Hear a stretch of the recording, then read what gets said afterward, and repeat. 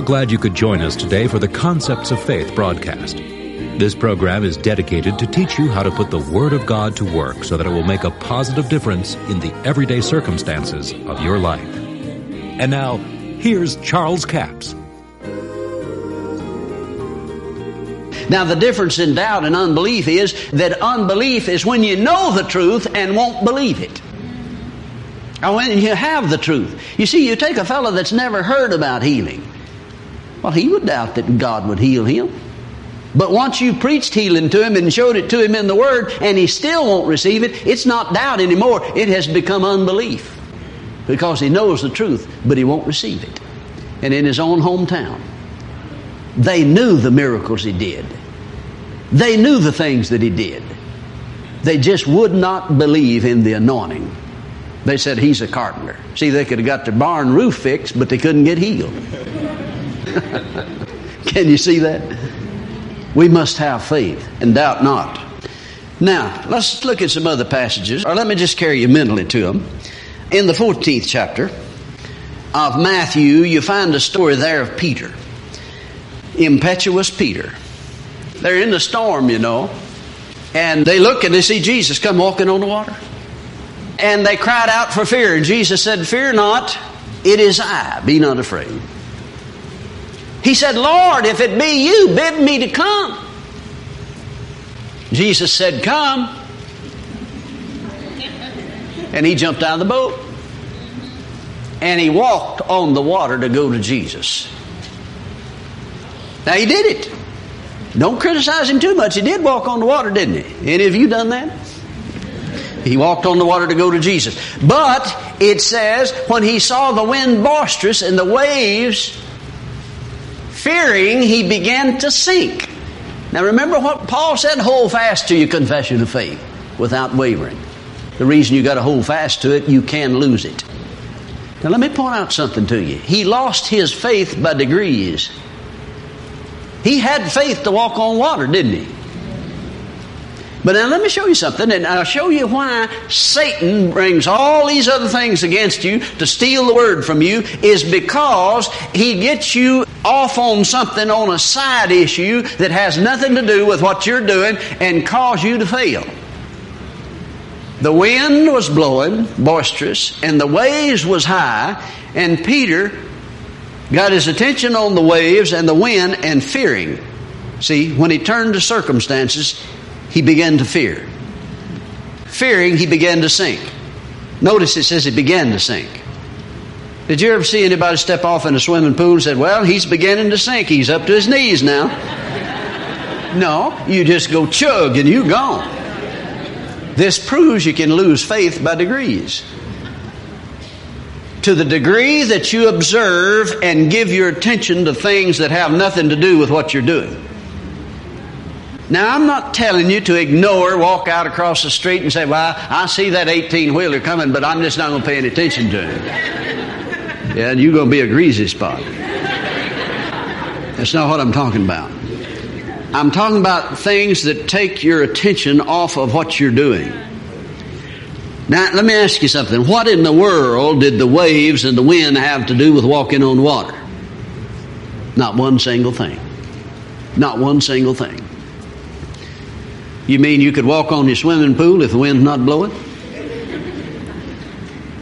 But now let me show you something what Peter did.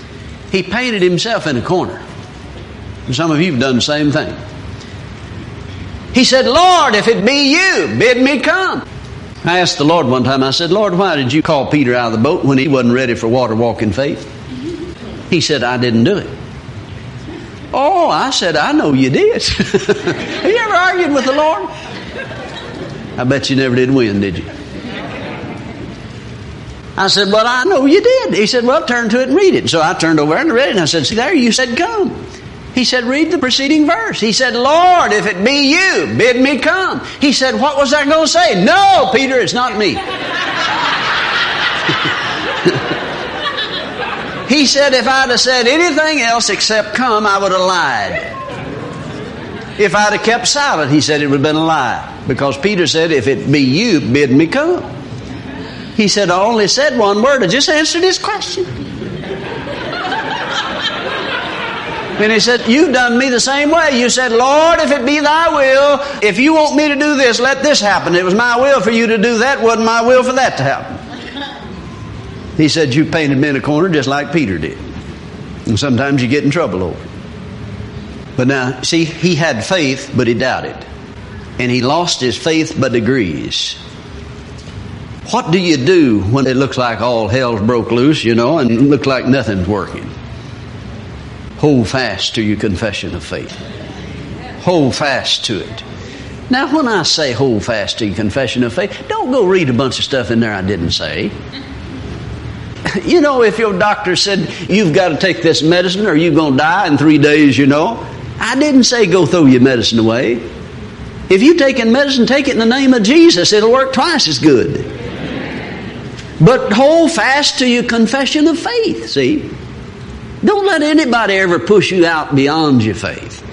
See, somebody said, well, faith without works is dead. Faith without corresponding action is dead. Yes, but there's another little line that goes with that. Acting as though you had faith when you have none is double dead.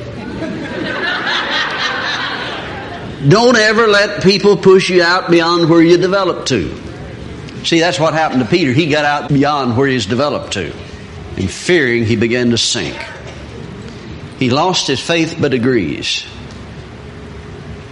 The wind and the waves was designed to get his attention off of the word, come. There was enough faith, enough divine energy in the one word, come, that he could walk on the water. Now let me show you something. God said to Elijah one time, he said, go stand on the mountain. I'm going to pass by. Boy, here came a wind and tore the rocks apart. Brother, you talk about a windstorm. That was one. And he thought, surely God's in that, but he wasn't. Then here came an earthquake and shook the whole planet. Surely God was in that, but he wasn't. Then here came a fire. Surely God's in the fire, but he wasn't. All of these things happened as God passed by. Now let me show you something. All of that was to draw Elijah's attention away from God. See, God wasn't in it at all. And all the adverse publicity and things that have come out in the last few months and years and books written against the faith message is to get your eyes off of the real issue. The fire and the earthquake. God wasn't in it, but I tell you what God was in, the still small voice. Be willing to hear what God is saying, see. Peter observed the circumstances and situations, and fearing, he began to sink. Fearing, he began to sink. We have another incident over in Luke the 8th chapter where Jesus said, let us go over to the other side of the lake. And they launched forth, and Jesus just went to sleep on those words. He believes that stuff. And boy, the wind came up. Now notice something here. I want you to understand this, because there is so many people that get the idea that all the storms of life are designed of God to make us stronger. That all of these problems of life, God sent them to make me more like Jesus. That storm that came on the lake and was trying to swamp that boat was not of God. Because they woke Jesus up and told him what the devil said. Lord, we're all going to perish. That wasn't what he said. He said, we're going to the other side. See, they didn't hold fast to what Jesus said. Hold fast to what God says, regardless of the circumstances you face. Do everything you can. Don't misunderstand me. I'm not telling you to lay down and play dead. Do everything you can, but hold fast to the Word of God. Say what God said. In the face of lack, say abundance, thank God, because I've given, it's given unto me. They woke him up and told him what the devil said. You know what Jesus did? I can just see him stand up on the bow of the boat, and he looked out there and he said, peace, be still. There have been some folks I know, they'd have jerked him by the coattail and said, you can't say that, there's none out there. There's a storm on. Wouldn't that have been something if he'd stood up there and said, whoo, storm. I believe it's blowing stronger. No, he's smarter than that. He said, peace, be still. He called something that wasn't there, see. Then he turned around and said, where is your faith? You know where their faith was? It's in their mouth. What you believe, you speak. And they said, we're going to drown. They didn't hold fast to the word, see. They did not hold fast to the words of Jesus. Folks, in the day that we live, it is imperative that we get a hold of the Word of God. That's the only thing that's going to stand in these last days is God's Word. And if you're basing your faith on some personality or some individual or something else, you're going to fail in life. But if you'll get a hold of the Word of God and do it because the Word said to do it. Don't do it because somebody said to do it. You don't have a right to do something just because I said to do it. Get the Word for it. Hold fast to your profession of faith. Don't waver from what God said. Hold fast to it. Say what God said in the face of all contradictory evidence. Thank God I proclaim the Word of God is truth. They said, lay hands on the sick and they shall recover. Thank God I must have recovered. Thank God I'm saying I'm healed. Well, why are you saying that? Because the Word said it. Not because I feel healed, not because I look healed, but because the Word said it. Can you say amen? Amen. Thank you so much for joining us for the Concepts of Faith broadcast today. Now, we've talked about faith and doubt not, but our CD offer this week is offer number 7235. It's called Manifestations of the Spirit.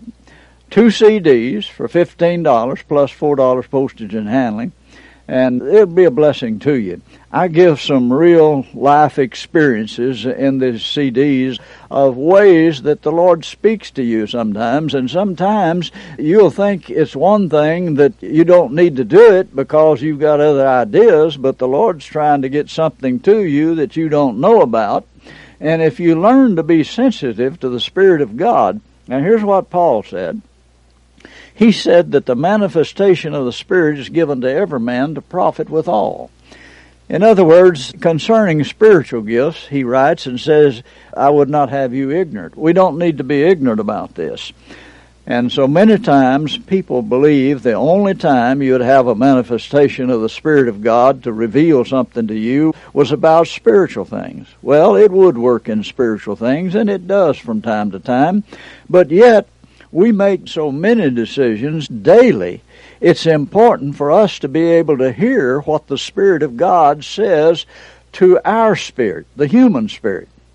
That's where we're motivated by, and when we hear the voice of the Spirit of God, sometimes it just feels like an impression.